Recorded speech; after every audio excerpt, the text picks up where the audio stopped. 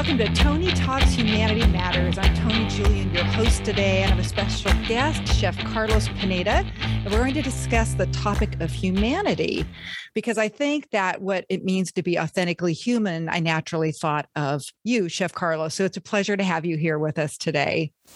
Thank you. Thank you for having me. And again, welcome to my world. I'm excited to give you a little inside scoop on who I am and what I'm about. I think that will be wonderful for a lot of people. And I know that you are already just loved and adored and known by so many. And I'm hoping to introduce you to even more people. But for our viewers and listeners who are just recently being introduced to you, I wanted to share your background because it's really remarkable. And even having known you for a few years now, I did not know the extent of what you were doing. But I just had this kind of very deep, like heart-to-heart connection with you, where I just knew you were doing well in the world. And when I think of people being human and authentic and genuine, I was like, oh yes, Chef Carlos, he's the man for this. So you are the first guest where we are specifically talking about humanity on Tony Talks Humanity Matters. So this is important to people, I think. I love it. I'm excited. Great. Me too. So just as far as your background, I understand you were born and raised in Gilroy, which for those of you who are out of the state or out of the area, it's in Northern California, south of San Francisco. You graduated with a professional culinary institute. You interned at the Pebble Beach Company, and then you moved on to being a chef in Monterey, Carmel, LA, San Jose, Morgan Hill, and Gilroy. I'm sure you've had many prestigious positions along those lines. And you are now the Director of Hospitality and Culinary Services at Rebecca's Children's Services. And you oversee the food services, the Culinary Academy, of which I'm helping you with from on a volunteer level. And that's exciting. And that's a separate story in itself. And also the Needed Bakery and Catering. And then in 2010, you developed this Culinary Academy at RCS or at Rebecca's. And what I love about it is it serves disenfranchised youth, 15 to 25, of which I've had the privilege of meeting some of them. Yeah. And it really teaches job skills, culinary skills, life skills to those people that are graduating. And that's so wonderful is that these 1,600 plus students that have come through are moving on to professional careers and really have that bridge between where they are now and where they want to be. So that's that rainbow bridge. That's that beautiful, beautiful place. Speaking of rainbows, you're an avid supporter of the LGBTQ community, and you've contributed to a lot of organizations, and they are just way too numerous to name, but including the Gilroy Chamber of Commerce and others. And then I've also noticed one of the things that I saw, your most recent was Silicon Valley Business Journal's Top 40 Under 40 for 2021. Plus, you're the reigning champion of the infamous Gilroy Garlic Festival. So I think for 3-4 years in a row, right? 3 years, yes. 3 years. So I want to hear more about that. And then in August, you started Yes, Chef Carlos, which I think is beautiful because everyone says, yes, chef, right? Yes. So yes, Chef Carlos. So with all that, I invited you because I just thought you were just a great role model representing what it means to be a humanitarian, of being genuine and authentic, and then taking that. And you've done what many don't do. A lot of people are that, but you've taken it into making a big difference in the world. Yes. Yes, I'm excited. Thank you. And again, I have my fans. I always bring them wherever I go. So I have the Yes Chef Carlos fan. So it's one of my staples, as you mentioned. And again, I'm excited because, humanity is individuality, and I'm excited to share more about that. So. Yes, that's perfect. And I always encourage people to be as individual and as unique as they are. And so that's what I love about you. So, we were talking about humanity, right? And before we get started, would it be helpful for me just to talk a little bit about what it means to me? Because it is such a personal thing. Yes, I would love that. Yeah, actually, what does humanity mean to you?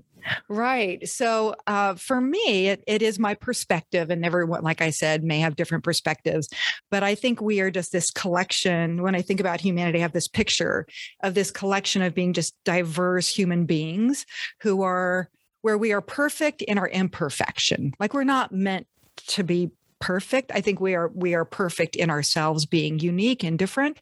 And when I think about it, I believe we're fractals of God that just have all these different experiences with our goal of learning the lesson of loving unconditionally.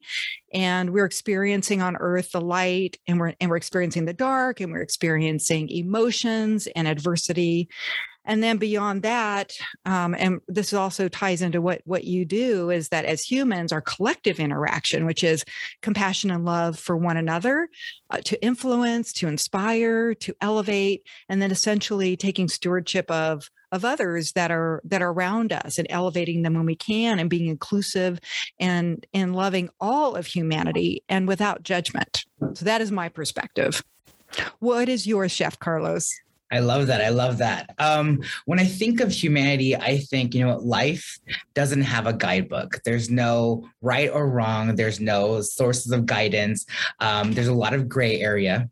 So a lot of us have to find out what that means for us. So I love humanity because it reminds me of individuality. It's, embracing your own spirit or yourself. It's being one of a kind. And so it's going through life to kind of understand and realize what that means for yourself. And that's something I had to realize what my goal of humanity was and what my focus was, becoming a humanitarian, and just make sure I'm there to, embrace and empower others to find their true colors. Yeah, that's beautiful. Did you have this realization early on in your life? Like what sparked that? I actually didn't. It reminds me of a story because I was part of the Leadership Gilroy class of 2014. And before that, in my professional life, I was very quiet. I was the person in the back. I was the person that didn't want to be front and center, didn't want to be in any photos, was just there to kind of do my thing and just, move on with life. But then I took this class on how to become a better leader. And we all have different ways of becoming leaders. And a lot of us embrace it in different ways as well. So after taking this class, I actually learned to embrace myself and be confident. It didn't happen overnight. It happened, over the last couple of years.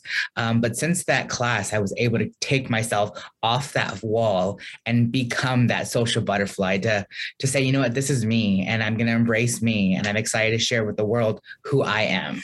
And so since then, I kind of was able to fly with what I have and just become where I'm at now. So I'm excited to keep on going and keep that motion going.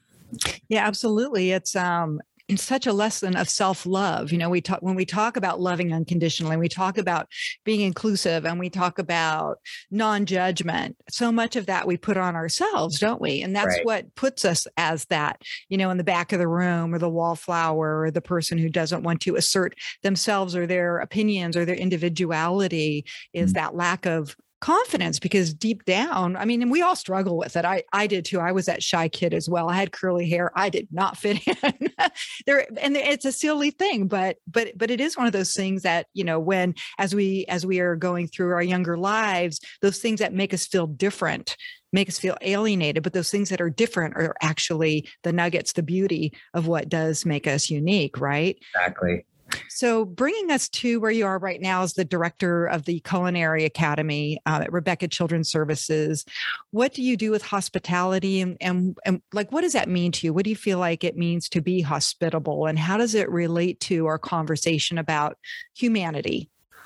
So for me, the word hospitality is in my, career focus, right? Mm-hmm. Being as a chef, being a culinary and credentialed teacher, my goal is always to be hospitable. And that's what we strive for at Rebecca Children's Services. We're trying to build hope, happiness, and well-being. And we do that by making sure we're bringing everyone into our campus and making sure they feel welcome. They feel safe. They are able to be themselves. And there's no judgment. There's no worry. There's no stress. They're just ready to heal themselves. We are a mental health agency, and we try to make sure we're serving our clientele, and a lot of our youth and families, there's, needs, and we're trying to embrace those needs that they have so we can help them heal. And so for a part of me, making sure they can step onto our campus and just be happy and safe and ready to heal themselves is what I do. As the, culinary instructor for our academy, I make sure I do that with food. So I try to create that sense of food creating community for my students and my youth that I work with. So once they're able to come into my kitchen, come into our doors and say, hey, let's sit down and talk. I'll give you a snack, a meal, a simple little dish that just says, hey, let's start making your stomach happy, which will then help them heal and make their heart happy. So that's kind of what I strive when it comes to RCS. And again, it just ties back to the word humanity, because, we're created to be human. And we do that by hospitality. We're creating ourselves to say, you know what, it's our chance to get out there and share and embrace everyone else. Absolutely. And, I can just say from personal experience being in the kitchen with you, because I'll just mention here for people that don't know, because I don't really talk about it a lot, but you have graciously invited me in for a couple of sessions, and we did a smoothie session. And then the last one that we did was talking about healthy lifestyles and making parfaits. And I got that sense, and I got that true feeling and that connectedness with these youths where there was a moment in time. It was so beautiful. And I'm standing kind of at the front, and the youths are standing around the table, and they are so into spooning in the yogurt, and then doing the little protein poppers and the clusters and the drizzling honey. And they were just creating, and they were heart-centered, and right. They were immersed. And it was just, to me, that moment was just like, wow, it knocked my socks off, because it was like, this is a healing moment for all of these people in here. There was so much just joy in that room. They could forget everything else that's going on in their lives, right? And then there was just this joy and this safety and the security of this space that you've created. And that's exactly what I try to focus on. A lot of these youth come from different backgrounds, walks of life, and I just try to make sure they come in and say, you know what? I'm going to take care of myself now. A lot of these youth don't have the second chance or the third chance in life. Working with disenfranchised youth, the list is, homeless youth, human trafficking victims, youth who are dealing with, mental health instability from bipolar, schizophrenia, autistic, the list goes on. And a lot of them put on a uniform, and that's what their goals are, is they get a chef jacket, an apron, and a hat. Mm-hmm. And they have that patch that says, hey, I belong to something. And they've never had that chance to belong to anything or start a program and finish it. It's more than just a job readiness program or, getting them employability skills. It's actually learning how to become unique and find themselves. For me, cooking and washing dishes and cleaning in the kitchen is very therapeutic.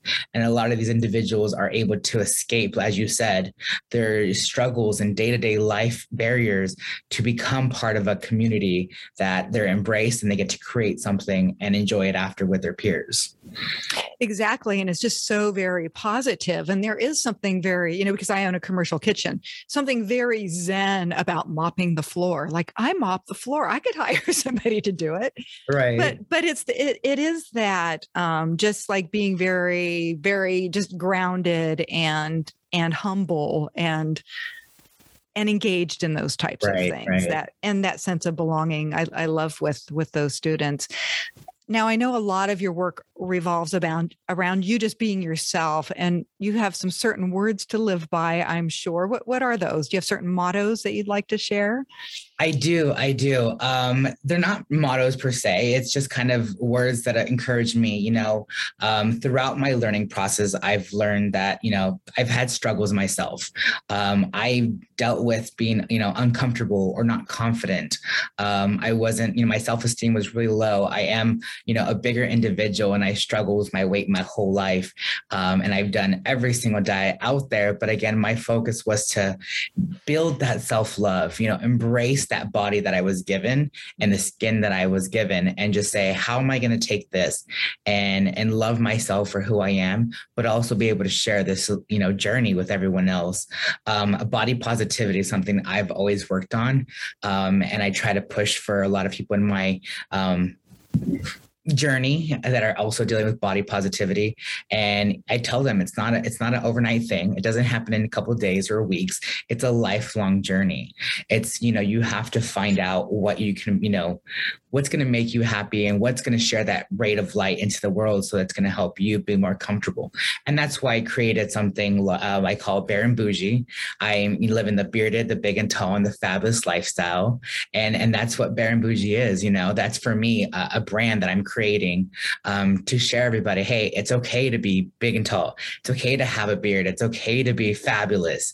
And that's kind of one thing I've learned throughout this, whole journey is self-love, is, waking up every morning and saying, hey, love yourself, love who you are, and love what you do. And that's what everyone else around you will feed off of. And yes, there are days where, hey, it's not 100%. It's at 99. It's at 70. It's at 75. And that's okay. People are going to still love you for who you are. And being authentic is a huge part of it. So when it comes to those words that I like to give everyone else is, it's being authentic. It's being true to yourself. And it's just accepting you for who you are. So everyone else has a chance to do the same.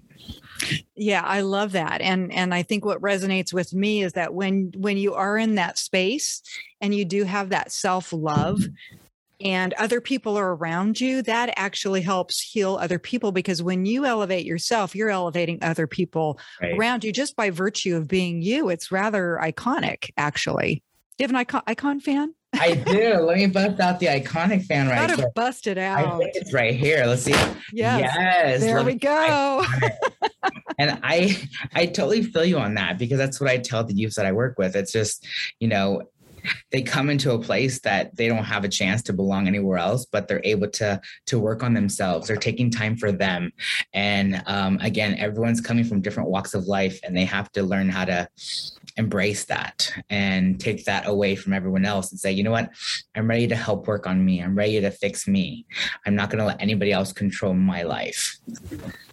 Absolutely. And it's almost, what's the word I'm looking for? It's almost like the self-fulfilling thing where if you don't have confidence, how do you take that first step? You have to have a little to be able to do that. And I always just tell people baby steps, because and sometimes it's just like one kind thing that somebody said to you that you take and you cherish that. And like, okay, that can motivate you to take one more step. But you're right. Like I think everybody, like if we really understood what was going on in people's psyches and in their minds and in their lives and in their spirits, we would realize a lot of us walk around every day with insecurities, with maybe not feeling as valuable. And really, it's beautiful to see when people step into that light. Like you can see it in their eyes, even if it's just for a few moments and they get it. It's like getting them to get it and getting that to stick longer and longer. It's kind of like developing a muscle, right? Okay, you worked out that muscle, it's a little pumped up, but it's going to be back to normal in a few hours. But if you keep doing that, that muscle is going to develop just like anything, right? And just to get things that stick with people, I think is really beautiful. So one of the things that you say is you try to give people life. Can you explain what LIFE is to you? Yes. So this last couple of years, I've had the struggle, especially with the pandemic going on. Before that, I learned I was a social butterfly. I was involved in every committee, every board I can think of. I'm not a rich person financially, so my goal was always to give back with my time or getting my hands dirty, putting my hair up, taking my earrings off, pulling my sleeves up and getting my hands dirty per se. Love it. And so for me, it's a chance to give back. And so when I think of what I do in life, I was missing, the energy, the networking, the building community part of my life. And so I had to switch to a virtual setting. And so I was able to create a podcast, which is the hashtag Yes Chef Carlos podcast. And basically my goal is to bring life to everyone. And I do that by leading, inspiring, feeding, and educating. So those are my 4 huge parts of what I do in life. And it relates to the five, pyramids of needs for anyone, right? It's being, building that psychological standpoint for someone. It's building safety, it's love, it's belonging, and then building someone's self-esteem, which will allow them to realize, self-actualization.